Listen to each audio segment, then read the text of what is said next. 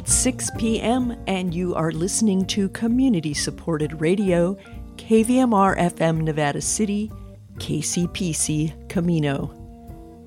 Today is Wednesday, March 31st, 2021. I'm Joyce Miller, and this is the KVMR Evening News. Right after the latest NPR News headlines, we'll have the California Report from KQED Public Radio, with a story on the challenges facing bars as they reopen in some of the state's bigger counties. Racial Reckoning of Minnesota reports on the trial of Derek Chauvin, including an interview with a 9-year-old witness to the murder of George Floyd. Then we'll bring you a roundup of local news and weather. Felton Pruitt talks to Brian Foss, Nevada County Planning Director, about an upcoming opportunity to learn more about the state law governing the county's land use approval process. We wrap up our newscast with a commentary from Betsy Lombard about the ways political protest can seem almost festive on a spring day on the Broad Street Bridge. For its support of KVMR Community Radio, we thank Nevada City School of the Arts, public charter school serving transitional kindergarten through 8th grade since 1994, accepting applications for the 2021 through 22 year until April 16th. Application and information, ncsota.org. Here are the latest headlines from National Public Radio.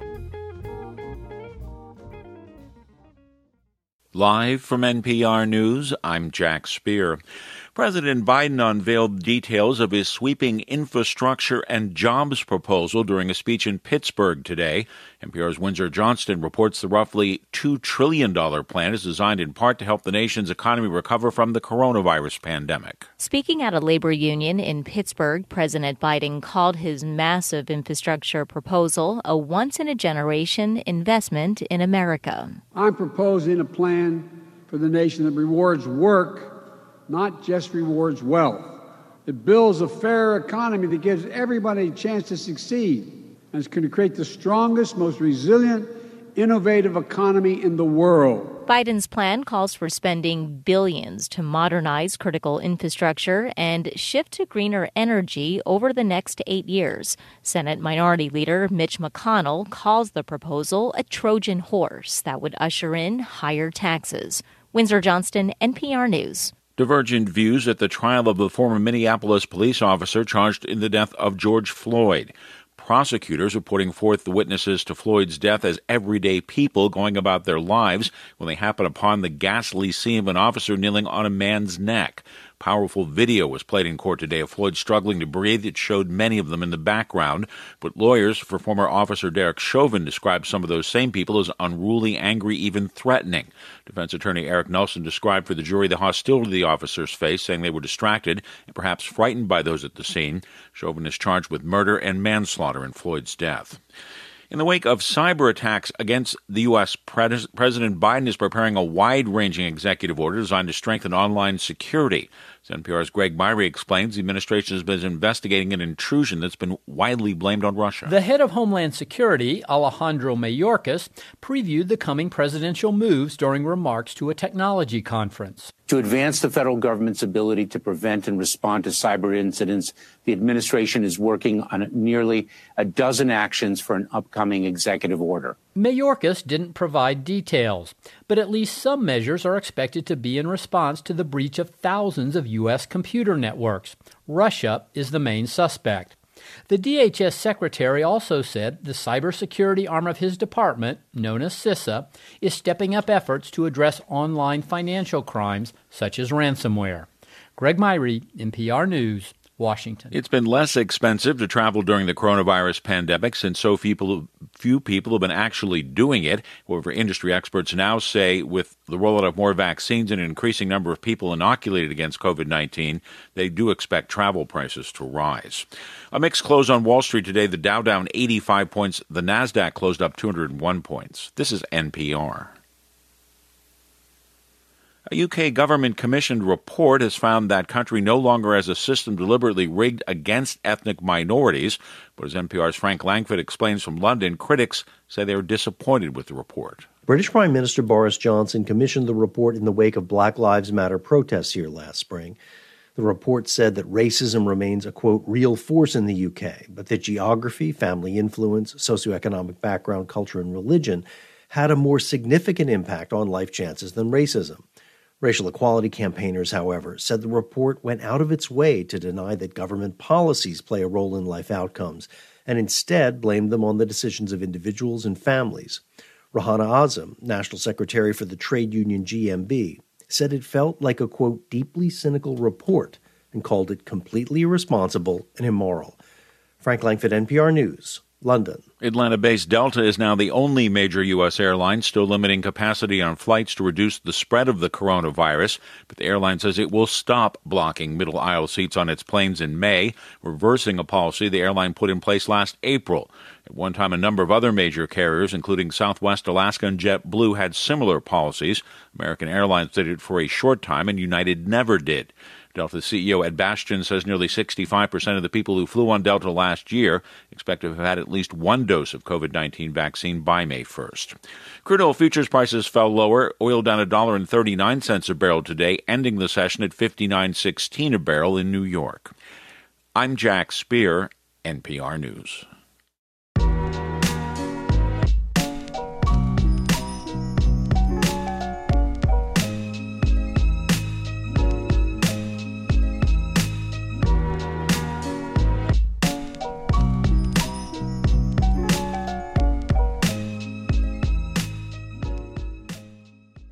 This is the California Report. I'm Lily Jamali. More businesses can open today in Alameda and Santa Cruz counties. The transmission of COVID-19 is low enough to propel both regions into the orange tier of the state's reopening blueprint. KQED health reporter Leslie McClurg explains. Lots of places can increase capacity, like wineries, gyms, and movie theaters. And businesses like bars can now reopen, which owners say is huge. It was probably the hardest year to own a bar and restaurant in the history of American hospitality. Billy Joe Egan is the owner of Eli's Mile High Club in Oakland. But reopening his venue isn't as easy as flipping a switch. Staff have to be vaccinated, and Egan can only reopen at 50% capacity outside. That's not enough to pay the bills. I'm a volume place. I'm in the business of getting lots of people in my space at once. Plus, he isn't sure if people will come out in droves. The virus is still out there. The future still feels shaky. For the California Report, I'm Leslie McClurg. Bars in Southern California, too, are looking forward to the return of cocktail culture. As KCRW's Benjamin Gottlieb reports, bar owners are hoping to finally see some green. Bars have suffered tremendously during the pandemic. They've been shuttered for a year unless they've served full meals, and many others have gone out of business for good. But for those that held on, the easing of restrictions couldn't come soon enough. It would significantly increase our ability to do business. Camila Perry runs 2 bars in Los Angeles, including the Oaks Tavern in Sherman Oaks. I personally haven't been vaccinated yet. I'm getting vaccinated on Thursday, so it does freak me out to have more people and be working, but it'll be night and day for our business. Still, it won't be business as usual for LA's drinking establishments. It's outdoor patio service only. TVs are allowed, but not live entertainment. And hours will be limited, with last call at 10 p.m. LA County Public Health Director Barbara Ferrer called the restrictions, quote, sensible. Meanwhile, bars in Orange County are expected to follow the same rules, but can start opening today. It'll be next Monday for watering holes in LA. For the California Report, I'm Benjamin Gottlieb in Los Angeles. In other news, several Democratic state lawmakers are making another push for public banking in California. Los Angeles Assemblyman Miguel Santiago is the lead author of Assembly Bill 1177, which would provide a no-fee, no-penalty bank account to Californians who lack access to traditional banking services. Let's be clear. There is a large population of folks who are currently underbanked. Those who make $15 an hour or less, 80% of those are inadequately or unbanked. And we've got to do something about it. So if we want to attack the issue of income inequality. The bill would allow a public banking option board to partner with existing financial institutions to offer the account statewide. The authors say it would especially help those in underserved communities who often have to rely on check cashing services or payday lenders who charge exorbitant fees. The California Bankers Association opposes the bill, saying most financial institutions already reach out to underserved communities to offer low-cost banking options. First Lady Dr. Jill Biden will be visiting the Central Valley today to meet with farm workers and also pay tribute to Cesar Chavez. She's set to tour a vaccination site set up to target farm workers in Delano at the 40 Acres, the first home of the United Farm Workers of America. It was also the site where Chavez fasted in support of the treatment of farm workers in the 1960s and 70s. Dr. Biden is expected to be joined by Governor Newsom and first partner Jennifer Siebel Newsom. Support for the California Report comes from Paint Care, now with 800 drop-off sites in California where households and businesses can recycle their leftover paint. More at paintcare.org. Stanford Medicine, protecting your health and providing dependable care with safe in-person appointments and video visits. StanfordHealthcare.org/adaptingcare. And Eric and Wendy Schmidt, whose philanthropy includes Schmidt Ocean Institute, working to advance the frontiers of ocean research, sharing the connection between life on land and life at sea with everyone everywhere. Governor Newsom says the state will be hiring nearly 1,400 additional firefighters as concerns grow about another potentially devastating fire season. The governor is using his emergency authority to spend nearly $81 million for additional forces. Most of the new firefighters will be seasonal through the end of June and will help some of the most understaffed CAL FIRE crews. California saw an unusually dry winter after a record-setting wildfire season in 2020, when more than 4% of the state's land burned, killing 33 people and destroying more than 10,000 buildings. Well, the pandemic has made it hard for some Californians to pay their utility bills. For much of the last year, the state has suspended disconnections, but that moratorium is scheduled to end in June. Right now, there's a debate over how to cover the shortfall by customers who've racked up utility debt. One option is to cover them. Money to do that could come from the government, from utility shareholders, or by having ratepayers who can pay bear the cost for those who can't. Melissa Kasnitz is legal director at the Center for Accessible Technology based in Berkeley. The utilities are very actively engaged in exploring options that would be paid for by ratepayers, by the customers who aren't in debt, by adding more to our bills to provide support for the customers whose debt has been accumulated. But they are extremely reluctant to consider any alternatives that would be funded by their shareholders. This applies to all of California's investor-owned utilities, including Southern California Edison, SoCalGas, San Diego Gas and Electric, and PG&E. In PG&E's case, shareholders aren't just investors, though. The utility's recent bankruptcy left PG&E's fire victims holding almost 1/4 of the company's stock through a trust. No one is talking about putting all of the burden on shareholders, but I don't think the fact that fire victims are among PG&E shareholders should be a basis to relieve shareholders of any responsibility at all. But it is an unfortunate dynamic. In a filing with regulators yesterday, PG&E said it's assisted 3,000 customers during the pandemic, although that's about half the number of families they helped a year earlier. In a recent press release, PG&E also said it plans to contribute $1.25 million to nonprofits assisting vulnerable people coping with impacts from the pandemic. And that is the California Report for this Wednesday, March 31st. We are a production of KQED Public Radio. I'm Lily Jamali.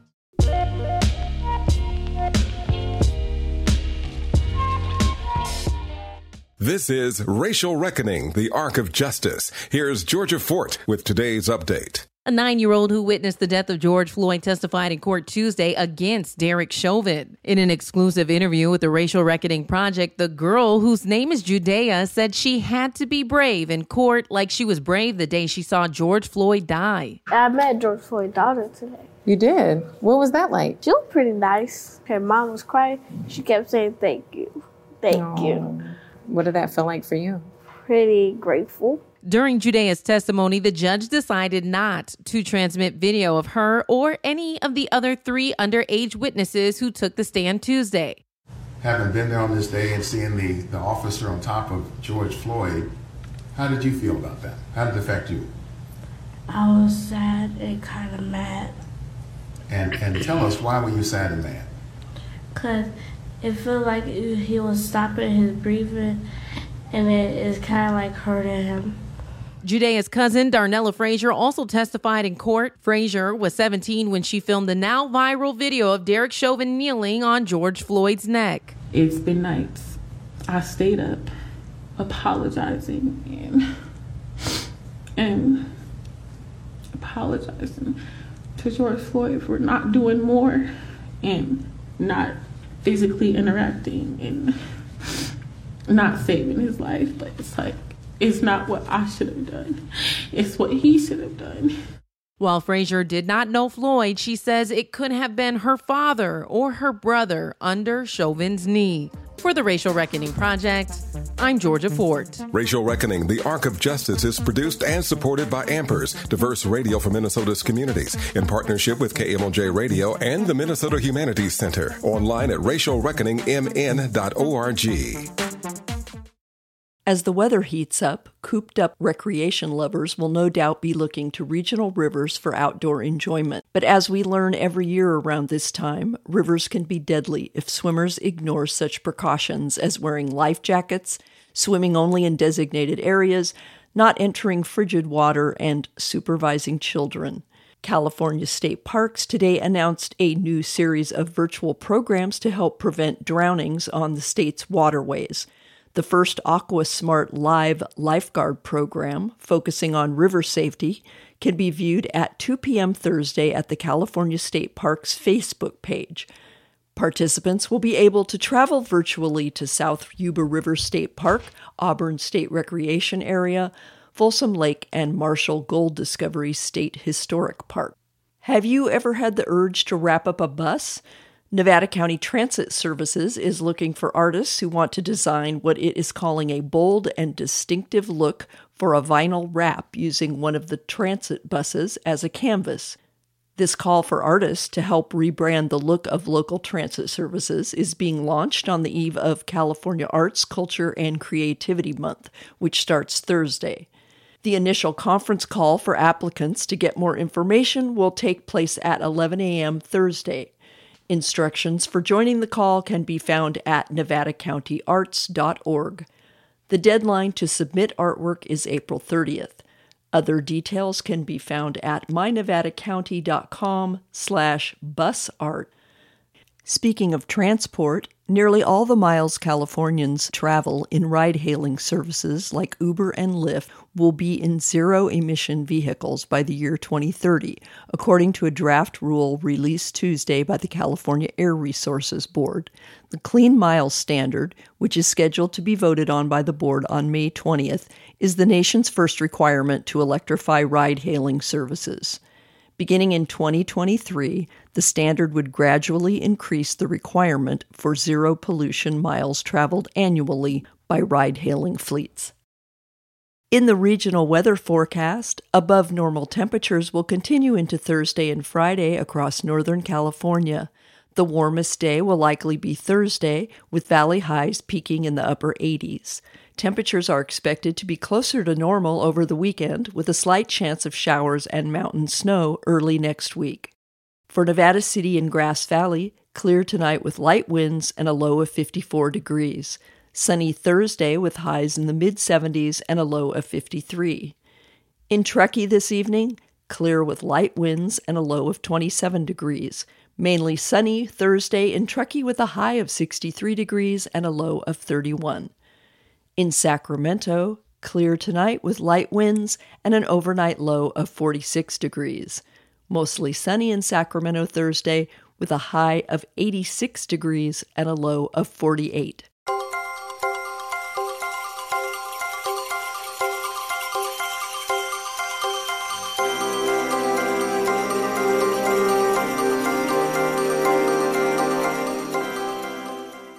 The California Environmental Quality Act is a complicated but crucial law that counties use to approve land use projects.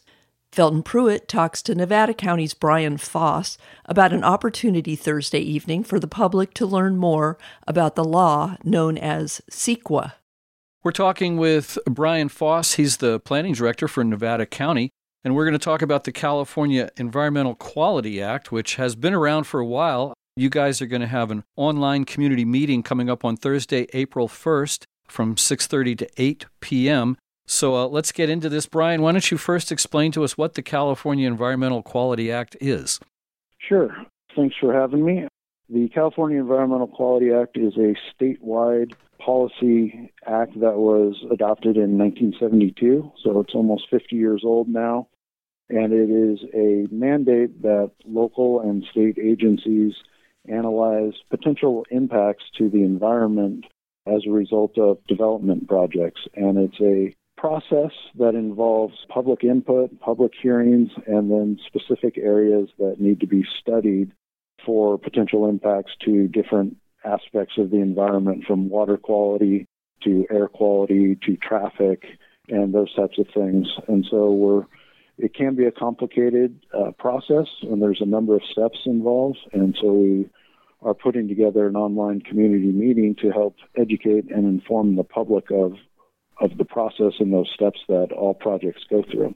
So this would refer to things like a new housing project or a new mall that might be going up, or perhaps even the Idaho-Maryland Mine project, which is in development, or something like that. Is that correct? That's correct. All those types of things. There's different levels and processes and tiers of CEQA. So smaller projects, a house addition or just a new house might be exempt from CEQA. A medium-type project, like a small subdivision into 3 or 4 lots, might just require a mitigated negative declaration. And then larger projects, which it would include shopping centers or the mine or other types of projects, would require an environmental impact report, an EIR. And so each one of those has a different permitting and processing path, and it can be complicated and it can be lengthy. And so the intent of the online community meeting is to provide an overview of the CEQA process, a little bit of the background of CEQA, and the different types of things that are analyzed as part of the CEQA process, and probably most importantly, how the public can be informed and engaged in the decision-making process and in the review process of any type of proposed project, because there are a number of points along the path that a project takes through environmental review that are open for public input, public comment. And so we want to give an overview of that process so people can be aware of how they can effectively be informed and be part of the decision-making process. Are there a lot of rule changes from year to year in the California Environmental Quality Act? There some years more than others. As I mentioned, the policy's been around for almost 50 years, and there's been a large number of lawsuits over the years up and down the state that can influence and make changes to the CEQA process. But for the most part, it is a standardized process that has certain statutes and requirements and public review periods, and those don't change dramatically from year to year. We've got a forum coming up, an online forum for the public, and that's coming up on Thursday, April 1st. How can people become part of this? We have the information up on the county website under mynevadacounty.com under the planning department, and there is a link to join the Zoom meeting. There's also a QR code that one can scan with their phone, and that will immediately link you to the meeting. As you mentioned, it'll be on April 1st from 6:30 to 8 p.m. We anticipate that it'll be about a half-hour presentation and then time for questions and answers from interested members of the public to get more specific related questions to the process. This is not intended to focus on any specific project, but just the general overall CEQA process. And we will be recording the webinar and putting a link to it on our website indefinitely so that it can be continued to be viewed and the information can continue to be utilized by someone who may want to revisit it or someone who maybe wasn't available at that time. Can the public pre-submit questions to you guys? At this time, we are anticipating that we will be accepting questions when the meeting starts, and we'll have a facilitator that will organize and keep track of those questions. So at this point, we're asking everyone to think of questions, prepare your questions, and then be prepared to submit them when the meeting starts at 6:30, and there'll be an online kind of chat function to be utilized through the Zoom platform to submit the questions. The information I was looking at, I have another one. It says mynevadacounty.com/CEQA, CEQA. So is that a good place to go? Yes, that is. Thank you for that clarification. Okay, very good. Well, this is all coming up in a week or so. We've got Thursday, April 1st, 6:30 to 8 p.m. It's the California Environmental Quality Act, known as CEQA, and there'll be a county-wide forum. Anything else you want people to know? Just that we want to inform the public of the process. Like I said, it is lengthy and sometimes it can be confusing. And so the purpose is to get people informed and so they can be effective in their participation in the decision-making process for projects that they're interested in and affect our county. All right. Well, thanks for sharing all the information. We've been talking with Brian Foss. He's the planning director for Nevada County. I guess we'll be hooking up with everybody on April 1st. Great. Thank you very much. Nevada County has a colorful history of street protest. We end our newscast today with a commentary from Betsy Lombard, who captures the pageant of sights and sounds of a recent gathering on the Broad Street Bridge. On a perfect spring day in Nevada City, my friend's brilliant blue eyes sparkled and shone as we stood on the Broad Street Bridge and talked about justice for Sage Crawford, the need for fundamental change in firearms and incarceration practices, and her current studies in public health. She wore a bright turquoise mask with the red butterfly pattern that accentuated her gorgeous eyes. The word liberation was embroidered in turquoise on her baseball hat. Lots of women my age, 60s and 70s, wore comfortable light baggy jeans paired with loose, springy floral tops. People were feeling good. The sun warmed my back and the freeway roared and spat underneath the bridge. There was at least one Asian woman, several black people, and one Latino that I saw, the union photographer. People who drove by were positive and friendly, with waves, peace signs, and thumbs up. This demonstration was about End AAPI hate, that is, End Asian American Pacific Islander hate, following yet another senseless multiple murder in Georgia. About 50 to 60 people were in attendance. In contrast to what I had experienced at demonstrations leading up to last year's presidential election, I observed only neutral or positive responses from the people driving by. One of the ex-mayors of Nevada City came by with his sweet black one-eyed dog, who went over to sniff and kiss two little boys who sat on the ground to my left. A white and golden labradoodle made eye contact with me from across the street, her high intelligence showing as she appeared to be understanding and reveling in the moment. I had ridden my bike into town, so I wore teal capris and a white X-back top, paired with the chartreuse helmet. Another friend wore her signature pom-pom stocking cap, hand-knitted by her, tortoiseshell sunglasses, and gray suede boots with jeans. This beautiful person was in attendance at almost every demonstration since the election of one orange ex-president. A lovely young woman near me sported clip-on vintage shell earrings, their soft rectangle shape trimmed in metal and shining against her dark brown hair. She confessed her love of jewelry, showing me her heavy gold anklet decorated with hieroglyphics. Every so often she pulled her mask down to puff on her vaporizer. Another protester paired a red t-shirt with white linen pants, the t-shirt's white letters saying F racism. It was all in all one of the most fashionable and congenial demonstrations I have ever been to, in spite of the multiple tragic reasons we were out there.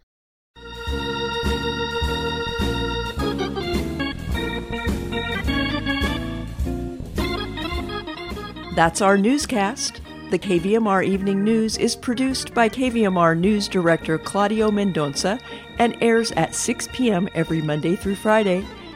Make your voice heard. If you have an opinion you dare to share, we invite you to submit a commentary to news@kvmr.org. Commentary guidelines can be found under the news section of our website. Coming up next at 6:30, an all-new edition of The Sages Among Us. Host Suzanne Webb is scheduled to interview Catherine Greenwood of the American Association of University Women. And at 7 p.m., it's Democracy Now! With Amy Goodman.